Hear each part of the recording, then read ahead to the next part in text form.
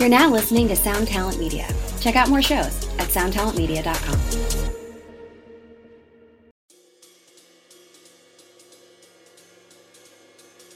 What's up, everybody? I'm Johnny Christ, and you're listening to Drinks with Johnny. Today, I share my loaded Bloody Mary recipe with Ozzy Osbourne bassist Blasko. We get into it and talk about his time with other big acts like Danzig and Rob Zombie and how he came to be a manager in the biz, plus much more. And stay tuned till the end for a special announcement regarding the show. So kick back or continue doing whatever you're doing and enjoy the show.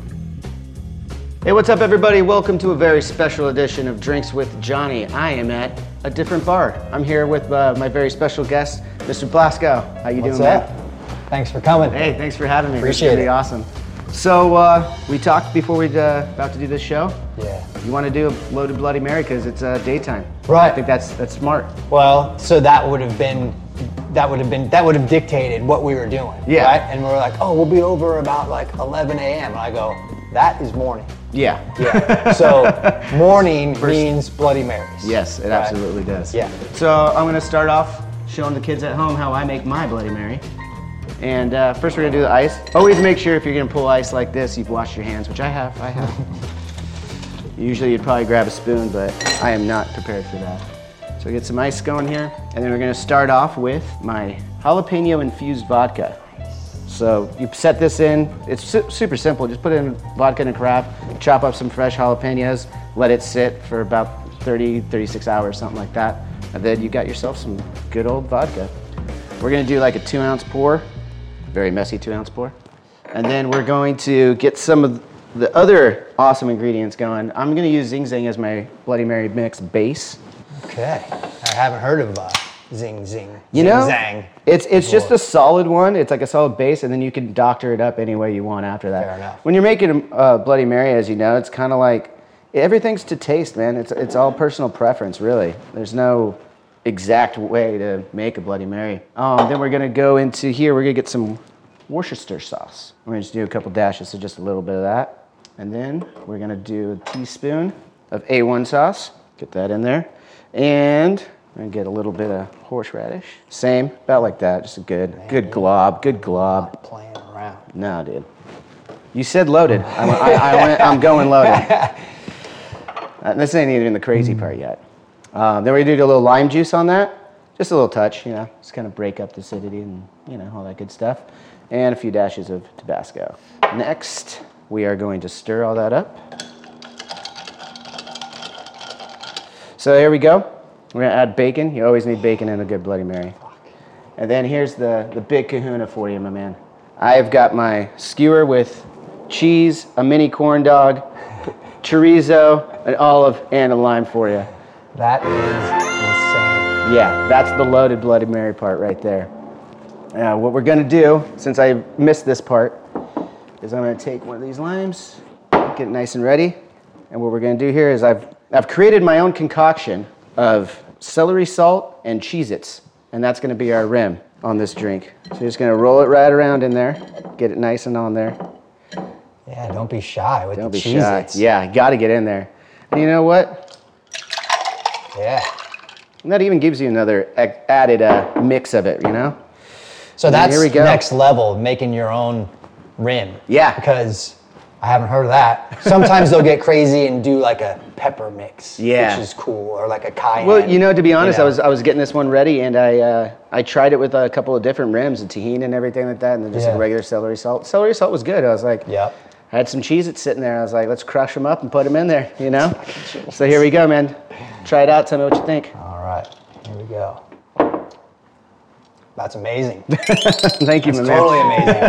Thank It's you. got all the right flavors and not an overpowering kick. Yeah. Right? You want to be able to drink it. Sometimes Yeah. you get the ones that are a little too novelty. Yeah. Speaking on that, let's get into it a little bit Which while is making this other one. You go for the super spicy ones whenever you don't have a lot of ingredients, just Yeah. to make it feel like something's happening. Yeah, absolutely. Right? But this would be overkill if it was too spicy. No, you want to get all the flavors going on. I'm questioning how long I let the corn dog marinate. That's up to you, man. You Yeah. gotta make that decision on your own. So as I'm making this, man, I imagine you've had quite a few Bloody Marys in your lifetime. Can you tell me, so if you're anything like me, when I'm traveling on the road a lot, every other day we're getting on a plane, going in an airport, doing that kind of shit. Yes. You want to have a Bloody Mary at the airport, Yeah. And so I've had quite a few, so I imagine you've probably done the same. Is there a Bloody Mary that you've had in your life that sticks out to you? No. Okay. Hence, I'm on the quest for the perfect one, which is most certainly this one. Because it's like, when you're at the airport, you have to. A Bloody Mary is a necessity, but your expectations are so low just because of the lack of ability. Yeah. Every so often, maybe you're able to get in a bar, at one that's maybe a little higher end that can throw a few things in there. Yeah.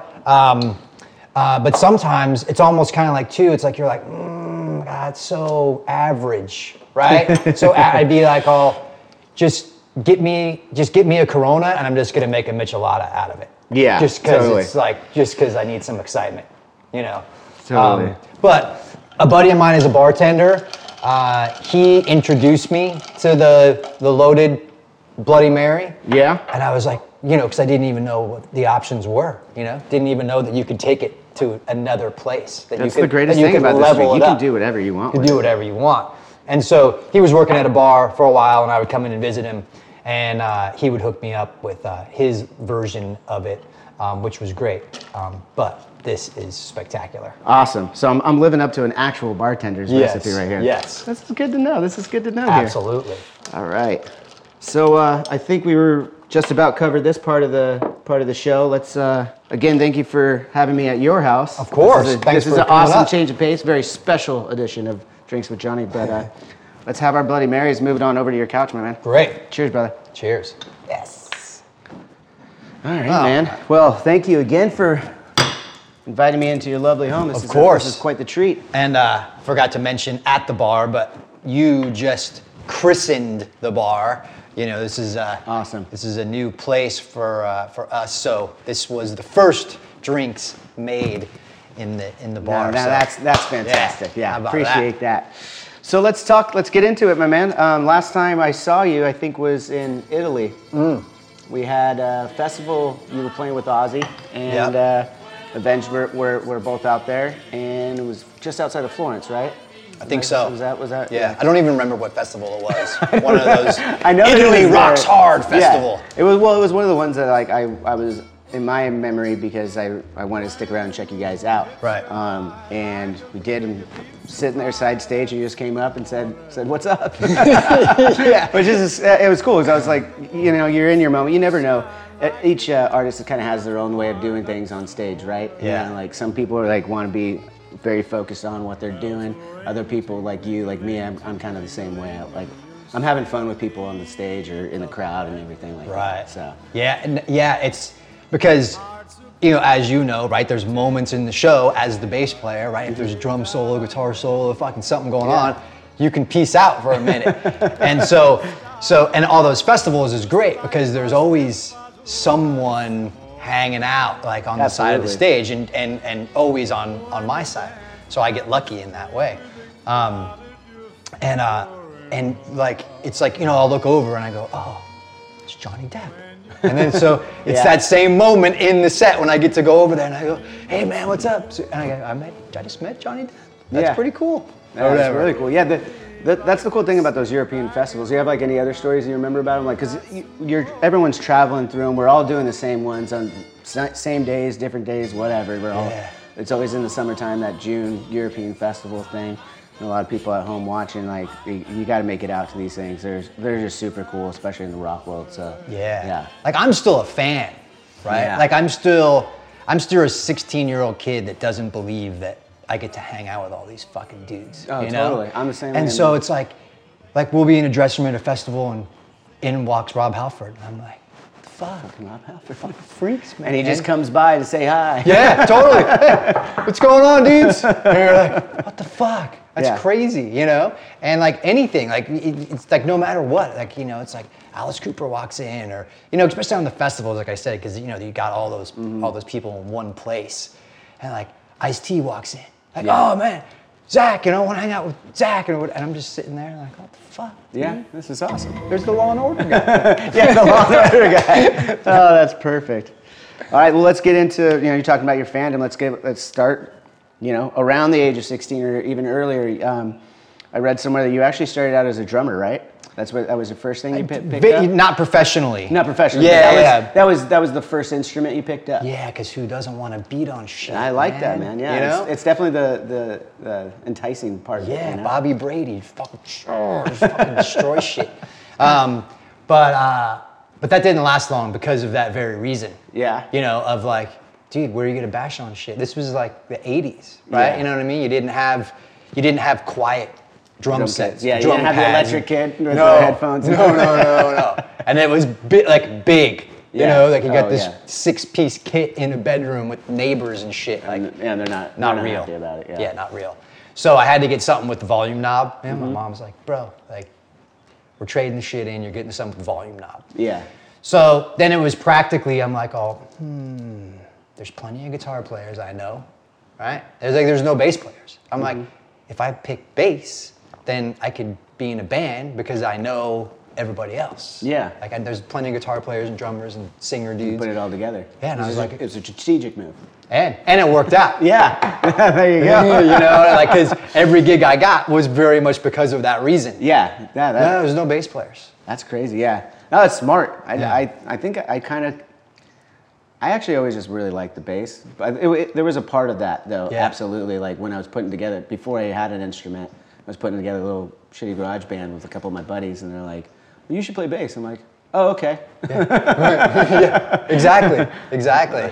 And, which is interesting, right? Because it's like the first guy that I liked was Gene Simmons. Mm-hmm. That was like the reason. The bass, yeah. Blowing fire and spitting blood. It wasn't even necessarily for the bass playing. No, I didn't even. It was just because it's fucking Gene. Right. and so, but then it was just Kiss. But Gene was the dude that I liked the best. However, I wanted to be Peter Criss. Because everyone wanted to be Gene at Christmas. at Halloween. Right? Everyone's dressed no like one wants to be Paul Stanley. Right? So I was like, I'll go in the middle. I'll be the fucking cat guy. Which in hindsight makes perfect sense. Yeah, but because you are a big cat guy, right? Yeah, for sure. That's funny. I was looking at your Instagram the other day, and I was like, "There's a lot of cat pictures on here." Yeah, they may or may not join us. I don't know. They might be like overwhelmed by the cameras and crew and stuff. But yeah, so it was interesting. Then in hindsight, then I go like, oh yeah, now it all makes sense, right? Because who were my biggest dudes? Like Cliff Burton, Lemmy, Gene. Yeah, all the ones you wanted to emulate were bassists. Yeah, that's awesome. Yeah. Let's talk about your career as a bassist. That's apparently the first more professional stuff was like that thrash band from Santa Monica that you had. Cryptic Slaughter. Cryptic Slaughter. That's right. Yeah. So that was a fun time. It's one of those things you don't realize how bitchin' your life is until it ain't bitching anymore. You don't realize what you have until it's gone, right? Right. I think that was like a Kick song too. Yeah, totally. And so you gotta think of people that would fucking murder someone for this opportunity. Yeah. 15 years old with my bros in high school that are 15 years old. You send in a demo tape.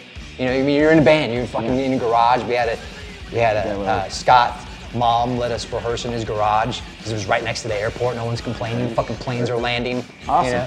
That's a good spot. And then the band sends in their demo tape to Metal Blade Records, and then a week later, a contract comes. That's amazing. And we just fucking 15 years old. Sign the motherfucker, send it right back to him. Woo, we're signed. Whatever. That's incredible. Lawyers, managers, fuck it. Just sign, whatever. Who cares? It's a contract. It's what we were trying to do. It's got all sorts of shit in it you didn't want. But yeah. But it's like we're kids, right? We're in high school, and so you don't really understand. You're kind of just we just want to play music. We live at home. We have no responsibilities. We go to fucking high school. Totally. And so have nothing to lose. Yeah. So got a record deal. 15. Put out a record every year I was in high school. So Oh, so shit. 16 4 years records old, with it. 17 years old, 18 years old, Wow. 10th, 11th, and 12th grade. By the time I graduated high school, I'd already put out 3 records and toured and shit, like on Metal Blade Records. That's so cool. Right. That's a different experience right there. Pretty That's hot rad. opportunity. And then at the point that we all graduated high school, we all kind of went separate ways because everybody has shit, they shit they want to do, right? We kind of got that all out of our system, except for me. Like everyone just wants to go about their lives now that we have to actually pay for shit. Yeah. And not live with our parents, right? Totally. So everyone went their own way except for me that fucking moved to Hollywood to chase the rock and roll kept dream. going for it. Fuck yeah, like fuck You that. had a piece of it, and you're like, I want the whole thing. That was just the taste. Yeah. That was the precursor. That'll get you in. Yeah, and so then from that point, like moved to Hollywood and just chased the dream, man. Yeah, you kept doing it. So then next, I believe, was Drown, right? Did that come next? Yeah. So that was the thing. So you got to figure that Cryptic Slaughter was 1985 through 1988. Okay. Drown was in the 90s in Hollywood when shit was happening in the early 90s in Hollywood. It was like, bands were getting signed, like there was all this shit that you don't hear about now, like development deals and, demo deals and production deals. Well, there's still a lot of money to be made from those labels at the time, I mean, that was shit ton, man. Yeah. So they were just, and they're coming off and everyone's still coming off the high of the 80s. I mean, literally. Yeah. So it's like, and it was still hot though, Yeah. MTV was still around. The transition from vinyl into CDs was still hot. People, you know what I mean? So it was just fucking commerce. Yeah. Crazy. So there was a lot of money floating around, man, and there was a lot of deals floating around. Everyone was getting record deals and stuff, and we were no different. We were playing the clubs, doing the thing. It's like a Tool gets a record deal and blows up, and then Rage Against the Machine gets a record deal and blows up, and that was kind of the circle that we were swimming in. Yeah. Jane's Addiction predated that time period a little bit, but that was the kind of shit that was going on. And so we did that. So we got a deal. We got signed by Michael Alago, who signed White Zombie and Metallica and stuff. And then we got Pantera and White Zombie's management. So we thought we were hot shit. Yeah, man. We were like, fuck everybody. Yeah, we're good. We're good. Right. This is it. This is the just pinnacle. Yeah, right. This is fucking limos and cocaine and hookers from here on out. And that's not how it went down. No, it never does. Even if it does, it's only for a short time. But that was a really good learning experience. It was fun. I'm still friends with like Michael and the people that were worked us and everything. And you obviously learned a lot from that experience. Learned a lot, that I can kind of take with me now. And then you just kind of really saw that major label system at that point, to where they would pick up something. This looks hot. Let's throw it at the wall and see if it sticks. Yeah. It doesn't. Fuck off. Yeah. And they could easily do that because there was easily do that, man, and stuff. Yeah, I mean, dude, we spent like $500,000 making a record. Oh, what's going on, everyone? Brando here. Haven't been around for a while because I am busy. I'm working 5 jobs to feed 10 kids, and when it comes to dinner, I'm just looking for an easy way out. But there is a great thing that I have found to make my day a little easier. Factor Meals. Right now, I've got a black pepper and sage pork chop. I'm going to eat it right here on air with you because I want you to hear in real time how good this thing really is. So it's got a nice little sauce on it, nice grill marks. Like, this thing is ready to go. Mm-hmm. Yeah. No. This is some quality pork right here. The nice thing is, it's healthy. The amount of protein in this meal is broken down for me on the side of the package. I don't have to worry about it. I know once I eat this whole thing, my macros are going to be in balance. This is what I need. This is good. Oh my God. It took 2 minutes for me to microwave this thing. All I had to do was sign up. Meals get shipped right to my house every week. They have a wide selection to choose from. Dude, they had dill crusted chicken. They had chili. If you want to check it out, head over to factormeals.com/drinkswithj50 and use code drinkswithj50 to get 50% off. That's code drinkswithj50 at factormeals.com/drinkswithj50 to get 50% off. Yeah, I know, it's a mouthful, but so is this meal. So I'm going to keep eating it because, man, this is good. You know, mid-90s, early 90s, like 93, 94. That's a lot of money. But you know, you're in a studio at that time. You're in a studio. The studio's $2,500 a day. Yeah. You know, you're in there for a fucking month. Yeah, that's crazy. Producers are getting paid $50,000. Like, you know. Yeah, they're not going on points or anything. They're like, no. You guys got enough money. Just give it to me up front. Yeah, and stuff. And then so you do that. You put the record out. You do a tour. You come back. It didn't stick. Fuck off. You're dropped. Yeah. You know, that's it. Party's over. Yeah. And that was the second band. So it was Cryptic Slaughter and Drown. That was the second band that I was in that was a band. Yeah. Like a band that I was in that I had something to do with. Yeah, I gotcha.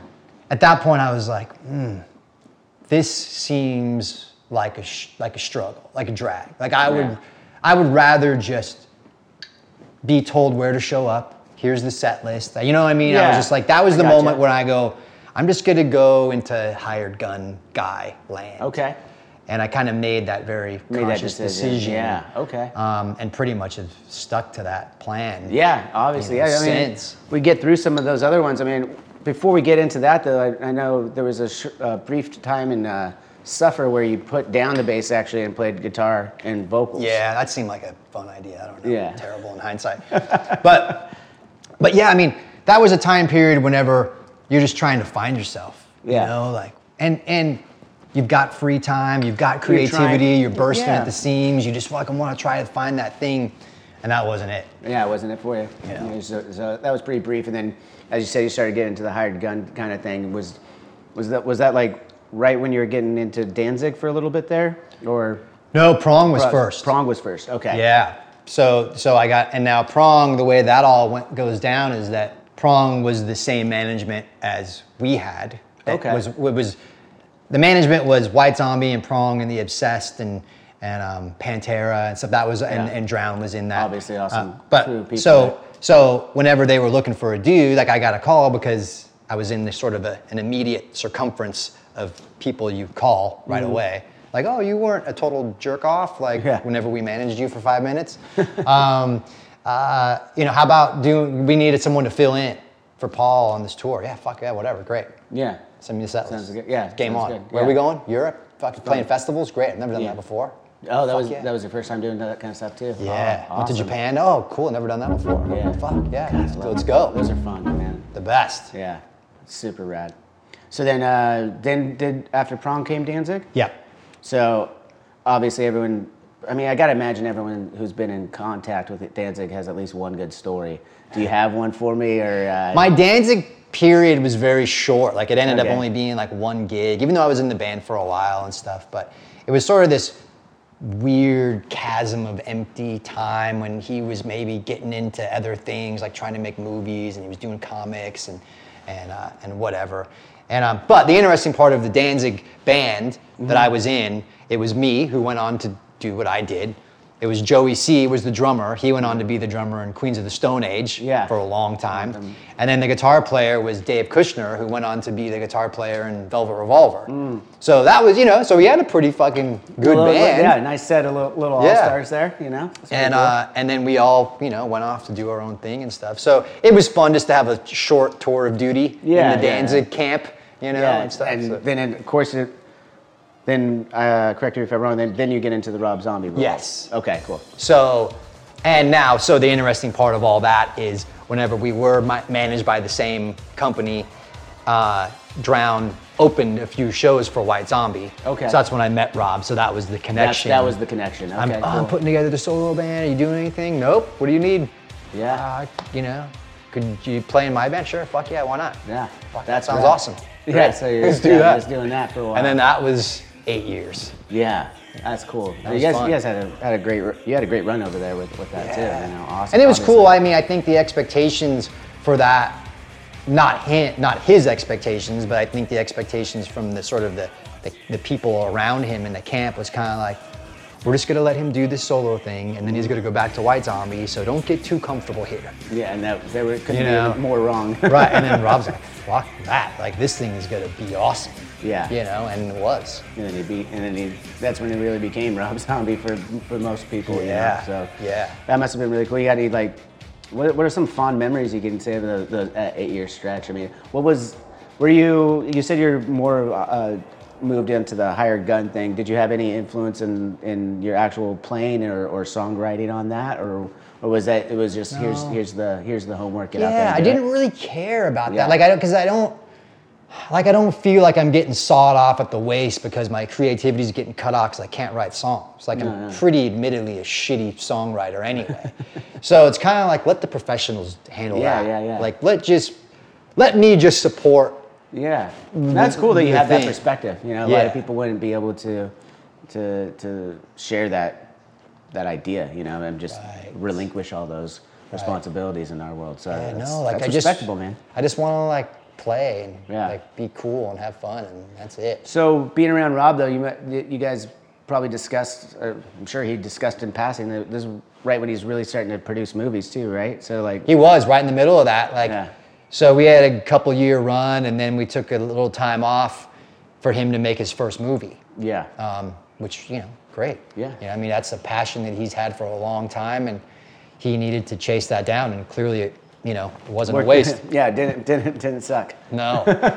Like I just went to a premiere of his a few weeks ago, and that was like, I don't know, his fucking 7th or 8th movie at this point, Yeah. Jeez, so you're just killing it, man.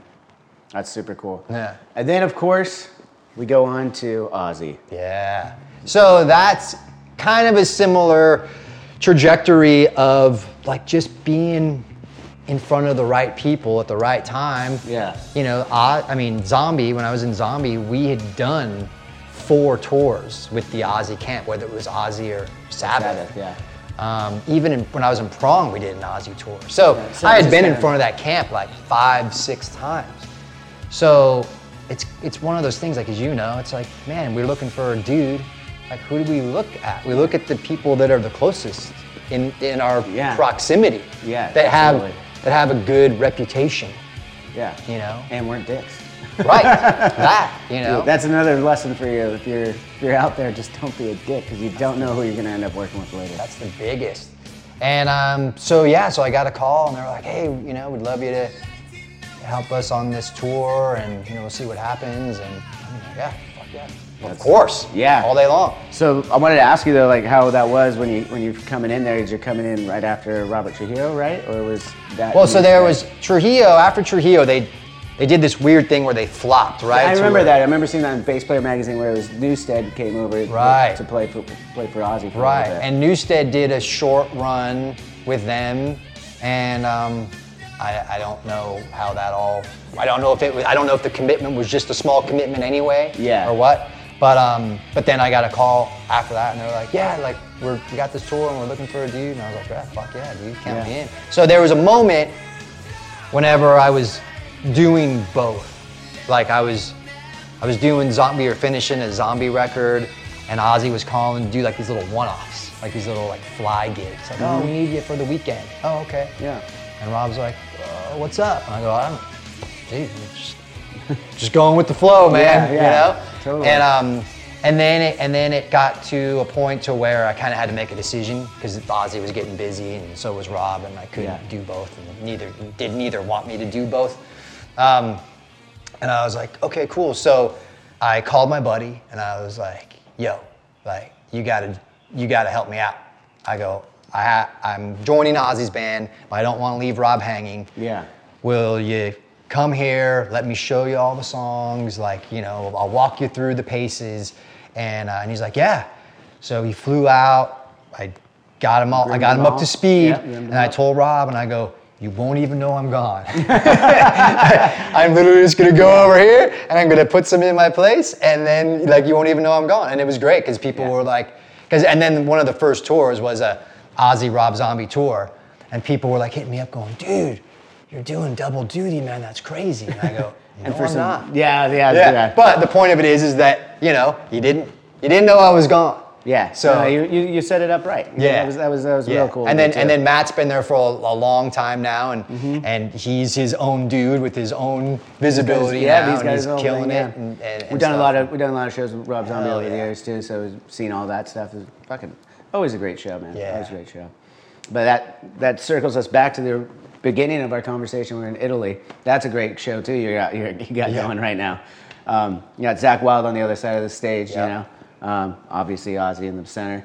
What was that like coming into their world? Because they had already been together for so long at that point, right? Yeah. So like, what was your first impressions of their dynamic? I know you'd probably seen it from the outside, as you mentioned, with the camps kind of meshing over and everything like that. But like when you were officially coming over to be the bass player for Ozzy, what was that first impression like? Yeah, I mean, it was like jumping out of a moving car. Yeah. You know, like trying to like chase a train in motion. It's flying with or without you. You better right. catch on. You know, and but it was awesome, obviously, but it was a thing where you just go, I can't even believe this is happening right now. Yeah. Right? Like you just look over and you go, what the fuck? It's metal royalty. Like at the top of metal royalty. You know, am I playing these songs with these dudes? Like, you know, like when you think about it, you're like, heavy metal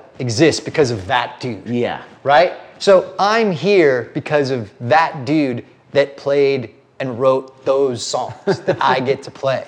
And that's nuts. It's one thing playing in a band with a dude that you respect and you like his music or whatever, but like we're all here because now because of what was done dude. Yeah, what was done in the late 60s, early 70s. That's a tremendous responsibility. Yeah, absolutely. No, I'm glad you brought up the responsibility too, because I wanted to ask you, in said magazine where I remember seeing that Newsted and Trujillo were flopping, I also read somewhere that like Newsted was saying something about like, oh man, Ozzy's really a stickler out there. Like if you hit a wrong note like one night, he'll let you know about it, kind of thing. And he's like really on top of it, which was different because I could imagine he'd come from Metallica where he wasn't just a hired gun. You know, they were in a band together. So he's doing the hired gun gig for the first time. Right. And he's like learning that. So is that pretty spot on for your experience with Ozzy? Yeah, I mean, look, it's something like that. You got to go in. Guns a-blazing, right? Yeah, like you gotta be firing on all cylinders. Yeah, you can't be horsing around. Yeah. Like you can't be phoning that shit in. Totally. You know? Because it's like, I mean, think of the responsibility. Like Ozzy's in the middle, you know, Zach's on the one side, and you're on this side. You gotta balance the scales. Absolutely. You know, you got it, because it's all about the dude in the middle. You know, and making sure that dude looks like no one gives a fuck about me, but they give a fuck about him. Man. I gotta say, when I watch you play with Ozzy a couple of times now, it's like you're holding it down, man. Your energy's out there. You got the good look and everything. It's fucking. I think you're doing a fucking. Well, thanks. But I'm saying that. But that's the job. Yeah. Right. If the job was backing Bruce Springsteen, it's a different gig. Yeah, totally. You know. But I'm seeing Street band. Yeah, playing the role of making sure that he looks awesome, right? And how does he look awesome? Because his band looks fucking awesome. Yeah. You know, and he sounds great, and the set list is great, and all that shit. Production is fucking crushing. So cool. You know, so it's all the pieces that make it so that he's the best. Yeah. You know, and that's a tremendous responsibility. Yeah, absolutely. I mean, it's got to be crazy. So another thing I want to ask you about, you're an awesome bassist. Thank you. And we both have the same company making our basses, right? Yeah. Schecter. Yeah, well, Schecter used to. Like when I was in Zombie, I used Schecter. Okay, you're no longer. Yeah, no. Okay. I gotcha. But still friendly with those dudes. Yeah, and, they're still dudes. But then I was like, you know, they were down to do something, and I was like, I like that body, but I like that neck. Can we Frankenstein them together and make something that you don't currently have on the roster? And they did. Yeah, I mean, they were accommodating. That's cool. Well, so that brings me, like, I had a very similar experience when I went in there. It was, I kind of did the same thing. I was like, but then it's not from either one of your companies, so you got to go figure out how to do it from over here. So I wanted to meld the Stingray with a Rickenbacker. And I was like, and that's what I wanted to look and sound like that. Like, so I could run the gamut of everything. And They were really accommodating, great dudes and all in that. What specifically, what do you look for when you're chasing a tone or a feel on the bass? It's impossible to describe, right? Because it's one of those things you just know when you got it. Yeah, it's just something happens in the studio or like out there, like you get that right sound and you're like, yep, that's the one right there. I think my secret is the less shit, the better. Yeah. You know, because I feel like the more stuff you start to muddy it up with, the more like it just. And you got to figure too with Ozzy music or even zombie music or whatever, the bass is consistent. Mm-hmm. It's not a lot of fluffing around different fucking tones and shit. Like that ain't the gig. Totally. Keeping it simple, which is advantageous for me because that's the way I think about it too. But like. And that's where you get the sounding the biggest too. Once you start putting that shit on, it not only muddies it up, but it starts squelching down your frequencies that you can even get on. So, and that's why strategically, guys like Zombie and Ozzy have that just thumping thing, and then they go figure. They're playing in front of hundreds of thousands of people, and then just boom, boom, boom. Yeah, totally. Yeah, that's cool. So, I wanted to ask you a little bit about maybe some of your other hobbies or passions. I know that one of them you have that I just recently started listening to is your podcast, Managemental. Mm-hmm. And that's a really cool one. As I was reading the description and then listening, I was like, man, this is like the question that I'm sure he's been asked many times over his career that the interviewers always ask me, and I'm sure it's the same with you. Like, what do you have to say about any of those aspiring artists out there, and what advice do you have to give them? And I was like, he's literally answering that in a podcast, right? And like giving it back to the artist. So yeah, we got the podcast out now. And you just did, 120th episode, I believe, something around there. Yeah. And so tell me a little bit about this. Like, what was the idea behind it? Did it have anything to do with that said question that I've been asked a million times? Or well, there is always that, right? There is always, what advice do you give? Or the musician asking, how do I level up, man? Like, what do I do? Like, what's my next play? Yeah. And finding an answer to that. I think if there's an agenda to the podcast, it's trying to uncover what the answer is to that question. Like, how do I level up? Because there isn't one answer. No, right? And you got to find different things are going to work for you. At present, there's 125 answers. Yeah, exactly.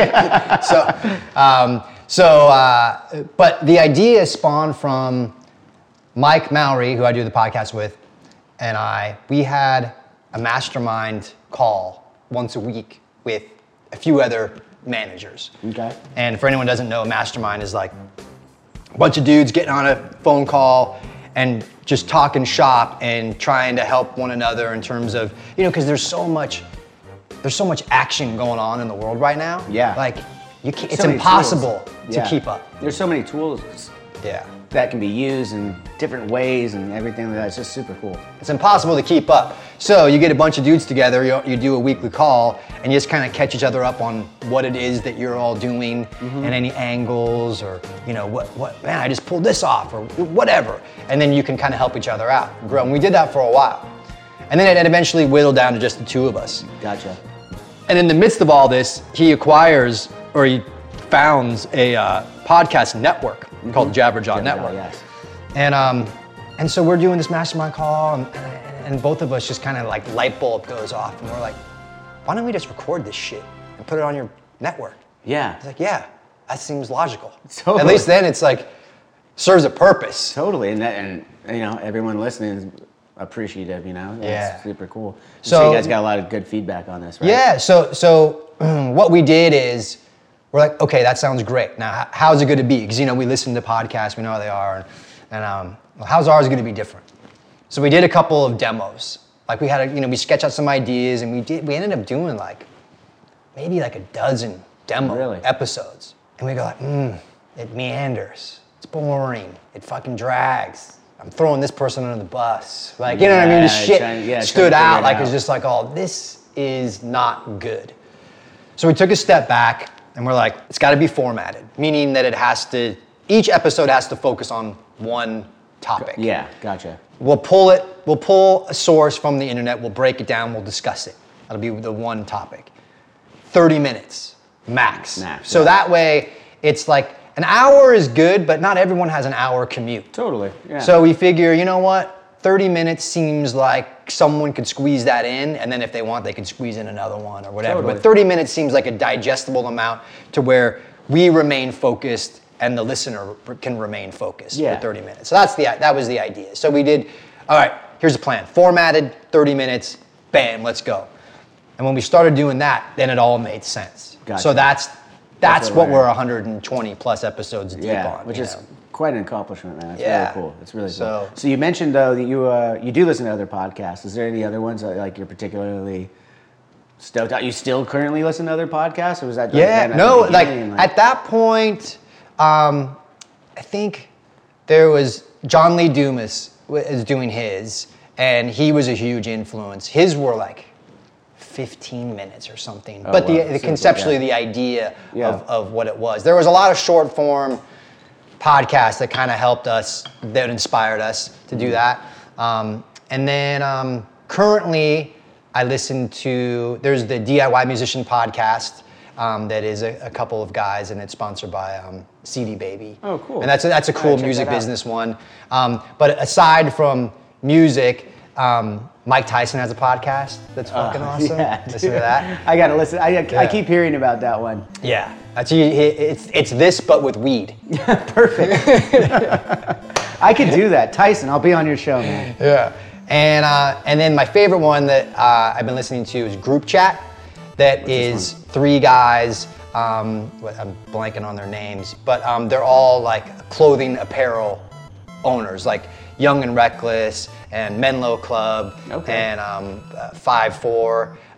So they own these brands, but it's cool. Like they do it 3 days a week, and it's 1 hour, and it's really cool. It's inspiring, and it's like hot topics and current events and news and pop culture and stuff. So in the course of an hour, they kind of, it's my news. Like, you know what I mean? It's 3 days a week, so they keep me current. That's cool. That's cool. And they're younger than me, so it's like, so they're hip to shit. So. It's always good to like try and keep a little younger, especially. Yeah.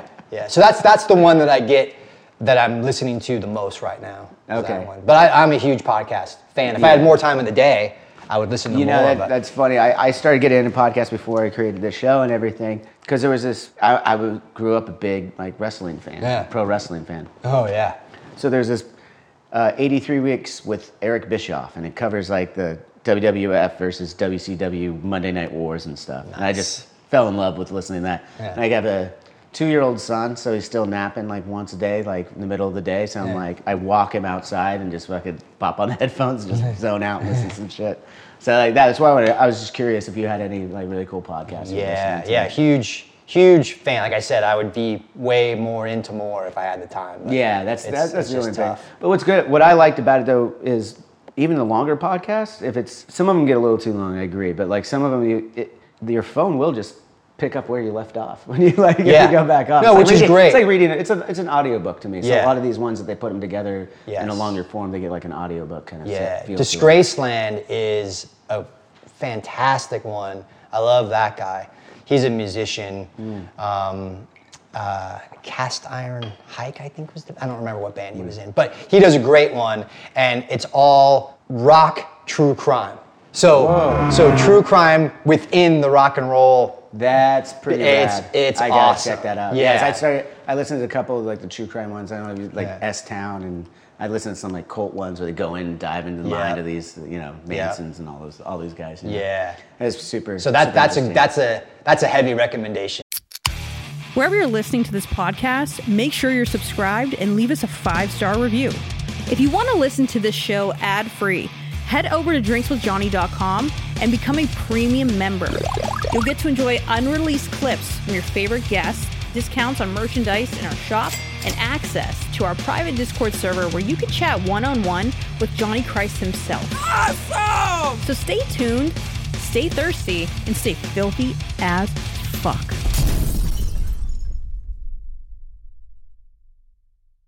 I'm going to check that one out for sure. Yeah, I'm definitely going to be checking that out. All right, man. Well, Halloween just passed, man. How was it for you? You know, like, what's Halloween like around the Blasko house? It's as you can tell, it's an important holiday. Yeah. But you guys dress up? You guys go to parties and dress up? Like, it depends, right? Like if there's an event like this year, Halloween's like on a weekday or something, so it's kind of a bum out. Yeah. So like the weekend is like after. Yeah. Like so, it's like whenever it's in a weekday, you go like, do I celebrate the weekend before or the weekend after? I guess both weekends, but who's up for it? And like, you know. I've learned over the years. I do an annual Halloween party at my house. Yeah. I've been doing it for 12 years now, and I always do it the weekend before when it ends on a weekday. Okay. Because I found if you do Halloween after, everyone's done with Halloween. It's done. Everyone's like, I just did all of my Halloween shit. I'm not gonna party Thanksgiving again. stuff is already up. Yeah, it's already, everyone's getting ready for the turkey day, which brings me to that. Yeah. What's Thanksgiving like? Do you guys celebrate Thanksgiving? Like, what's that like for? Well, Thanksgiving is usually right around my birthday, sometimes on Thanksgiving. Oh, right on. So it kind of floats around. I'm a November that baby day. as well. Oh, November 18th. Yours 24. 24, okay. Yeah. So it kind of dances around Thanksgiving. So, but yeah, you know, it's Do you cool. put birthday candles in the turkey? Sometimes that's necessary, but usually it's just hanging out with friends and doing that, and family and cool. whatnot. You know, I think our Thanksgiving, aside from a potential birthday celebration, is relatively standard issue. Yeah, I gotcha. That's cool. And then lastly, take it or leave it, but I listened to, I think it was your very first podcast that's out there for Managemental. There was a part where you were releasing right before the end of the year. So you guys did, I think at the time it was like 2017 predictions. Oh, predictions for the following year. Okay. So I wanted to ask you, do you have any predictions for, what we might see coming up in 2020? Well, yeah. I mean, in direct relationship to what we're doing, video content is going to get more and more popular because it's more and more important and it's easier to do. You know, you mentioned that on one of the other episodes. I thought it was brilliant too. You were talking about how bands can utilize YouTube and other videos, or Patreon, these kind of things that are all out now, and it's just helping the brand. And as you said, like I think one of the predictions actually might have been this, like the fans are going to start like looking at that and find ways to get more content to their fans that maybe isn't even music, and I love that because I was listening to it, I was like, that's exactly what I'm doing right now. Right. Well, for all the kids listening now, I've said this shit like on the podcast 10 times at least, of like, YouTube isn't just to put up your music video. Yeah. Johnny is in Avenged Sevenfold, right? You're in a fucking big band. This show lives on the Avenged Sevenfold YouTube channel. Exactly, because it's external, lateral content for the fans, and you've created your own brand within the brand, because Avenged Sevenfold can't release music videos once a week. It's just not financially doable, right? And there's not enough time. There's not enough songs. No. And but this is exactly the kind of thing that needs to be happening.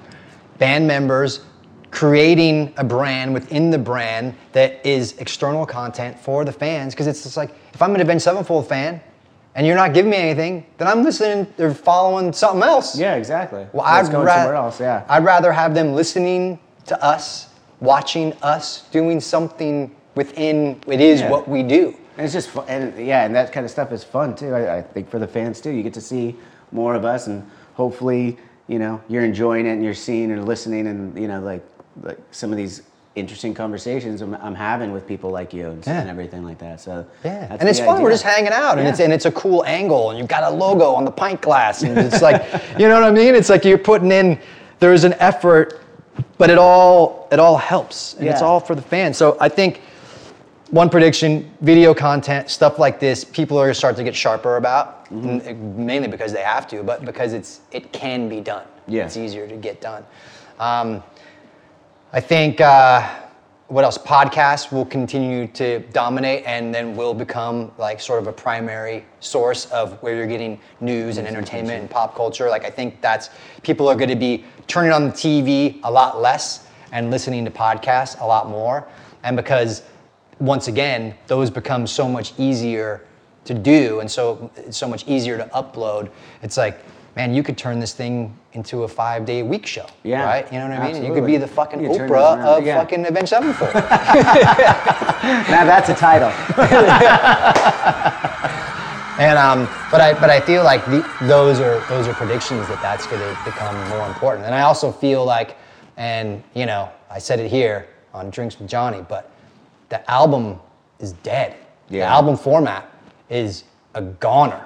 Oh yeah. You know, and I feel like these bands. It's going to be cool to see what everyone does with that, though. You know, because it's pretty evident. You know, if you're saying next year, that's you're giving.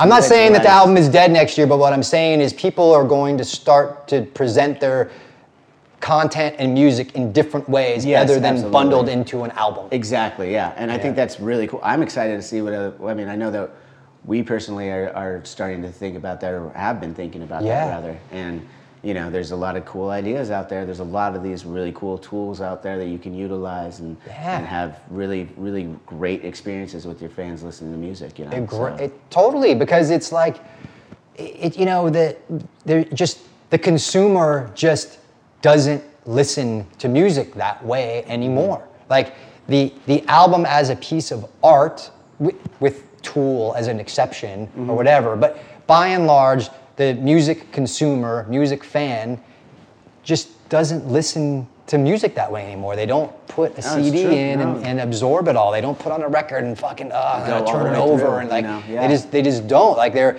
making playlists. They're tagging in on a song. They don't have the attention span. And it's not the music's fault, right? Because it's like if you look at what I can do on this.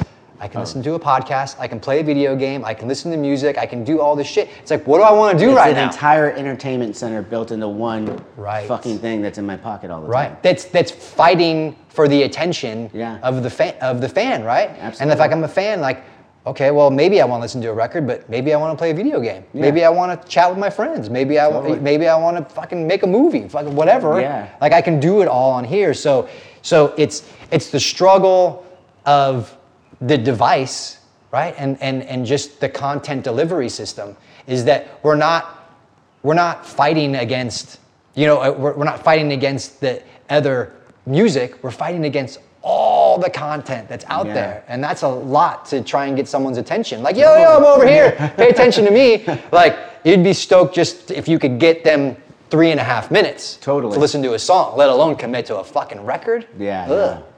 You know. That's.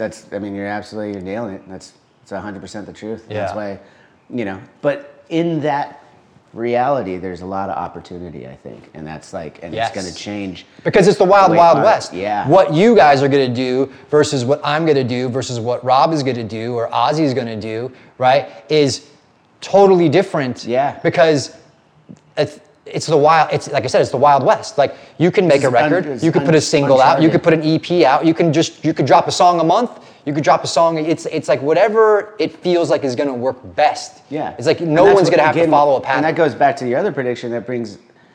You're going to want to have that direct connection to your fans, and you're going to want that. It's going to be. Yeah. I think it's going to make it so much cooler for the fans because they don't even know it yet, but they're about to get these like one-on-one kind of feeling. Ideas coming at them and like really being a part of whatever community that they latch onto, you know. Totally. And I think it's going to be a really cool thing. Yeah, and developing these types of things, right? Because what if Drinks with Johnny debuts in the new Avenged Sevenfold track? Because you can. If you wanted to. Yeah. And that's where it's going to be. You know, and if you're the kids, you got to tune in if you want to hear it before it comes out. As you said, it's endless. So. Because you have like this obviously forward-thinking mind and everything like that, you started your own management company too, right? Yeah, I did. Yeah, and how long have you been doing that now? The day I joined Ozzy's band. Okay. So the day I joined Ozzy's band was the best day and worst day of my life. It was the best day of my life because I joined Ozzy's band. It was the worst day of my life because I realized that my hired gun career had reached the brick wall. Yeah. It had gone. There was nowhere left for me to go, right? Yeah. I was at the top of the mountain without clothes. Yeah. Like naked at the top of the mountain and nowhere to go. And I was like, fuck, what am I gonna do? Right? Like, it's like eventually he's gonna retire. And then what am I gonna do? Then I'm gonna be some fucking old dude looking for a gig? Fuck that. Like I don't want to be that guy. Again, forward thinking. Yeah, I don't want to be that guy. And I was like, but I love music. I love metal. I love being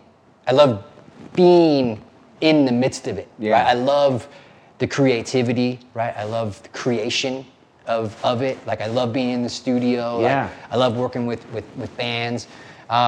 So I started it out of necessity, but also out of passion. I want to keep rocking and rolling, but I'm probably not going to be this guy forever. Forever, yeah. You know, I don't feel like Plan I in am. ahead. But maybe I can be the guy that helps other people do this, and my experience can help build a legacy for future generations or some bullshit, whatever. Cool. But so that was the idea behind it. So yeah, I've been doing that for a long time now. And currently you have Black Veil Brides. Black Veil Brides, who have toured with you guys. Yeah, we became pretty friendly on that tour. Yeah. Rad dudes, man. Yeah. Was that first, or is that just the current one? Like, who was the first band? They were one of the first. Okay. For sure. And then so now it's kind of built over the course of time. You know, you got ebbs and flows in there or whatever, but but we're coming up on the 10-year anniversary for Black Veil Brides. Yeah. You know, their 10-year anniversary, which is monumental. That's huge. I manage Zach Wild, so anything Zach Wild related to Zach. It's going with you. Yeah, and then High on Fire, who won the Metal Grammy last year. Yeah. Matt Pike, you know. Yep. And then the estate of Dimebag Darrell. So wow. Yeah, so that's my heavy metal roster at present. That's nothing to sneeze at. So, that's pretty heavy, man. It's okay. Dude, keeps you busy. I'm hanging in there, man. Like, who, you know what I mean? It's like, I talked to, Brian Slagle, the guy that owns Metal Blade Records, because he's part of the reason why I'm here, right? Yeah, he signed my first band. He helped plant the seed to get me to where I am now.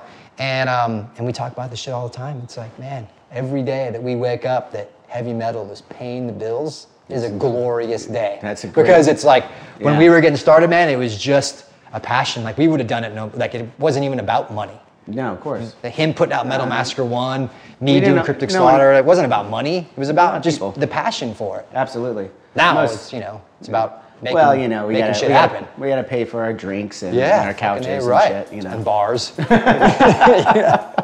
right, man. Thanks for the chat. I just wanted to ask, where else can the people at home find more Blasko? I'm pretty much only on Instagram. Okay. So Blasko1313. Occasionally we'll pop into a Twitter and something else that's also Blasko1313.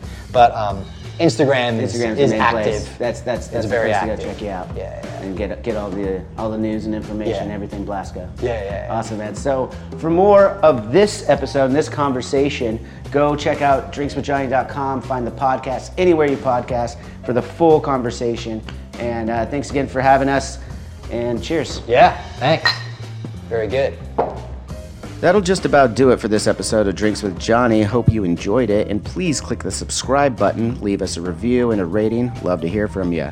Two more things. I will be taking a holiday break from the show, but do not worry, we will be back with much more Drinks with Johnny early February. I'll be going at it hard next year with more and more guests, trying to bring you a new episode every single week. Find us on Instagram and Facebook at Drinks with Johnny, and on Twitter at DrinksWJohnny, and let me know who you want to hear on the podcast. I'll do my best to get them. And support the show by heading over to drinkswithjohnny.com. We got some new limited merch coming out, including my signature Schecter basses that will now be able to be shipped directly to you. So be on the lookout for all that coming soon. Enjoy the holidays, drink responsibly, and as always, till next time, cheers.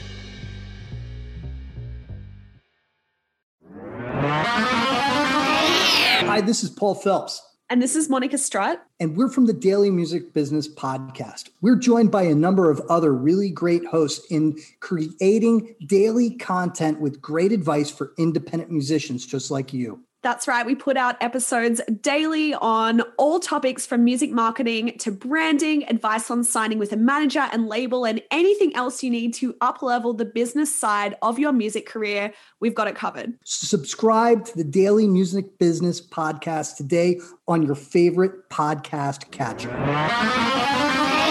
Subscribe today to the Daily Music Business Podcast on your favorite podcast platform. Hello out there. Yes, hello out there, everyone. I'm Hal Schwartz. And I'm Flynn McLean. Together we host None But the Brave, a podcast dedicated to the music and career of Bruce Springsteen. Bruce and E Street Band are on tour right now for the first time in 6 years, and we're taking a detailed look at what's happening on stage in our bi-weekly episodes. We've also been recently joined by some very exciting guests, including rock journalist Warren Zanes and Stephen Hayden, Backstreet's Magazine founder Charles Cross, and Barstool's Kirk Minahan. If you're a diehard Springsteen fan, this is the show for you. So please subscribe to None But the Brave on your favorite podcasting platform, and we hope to see you further on up the road. Thank you so much. We'll be seeing you.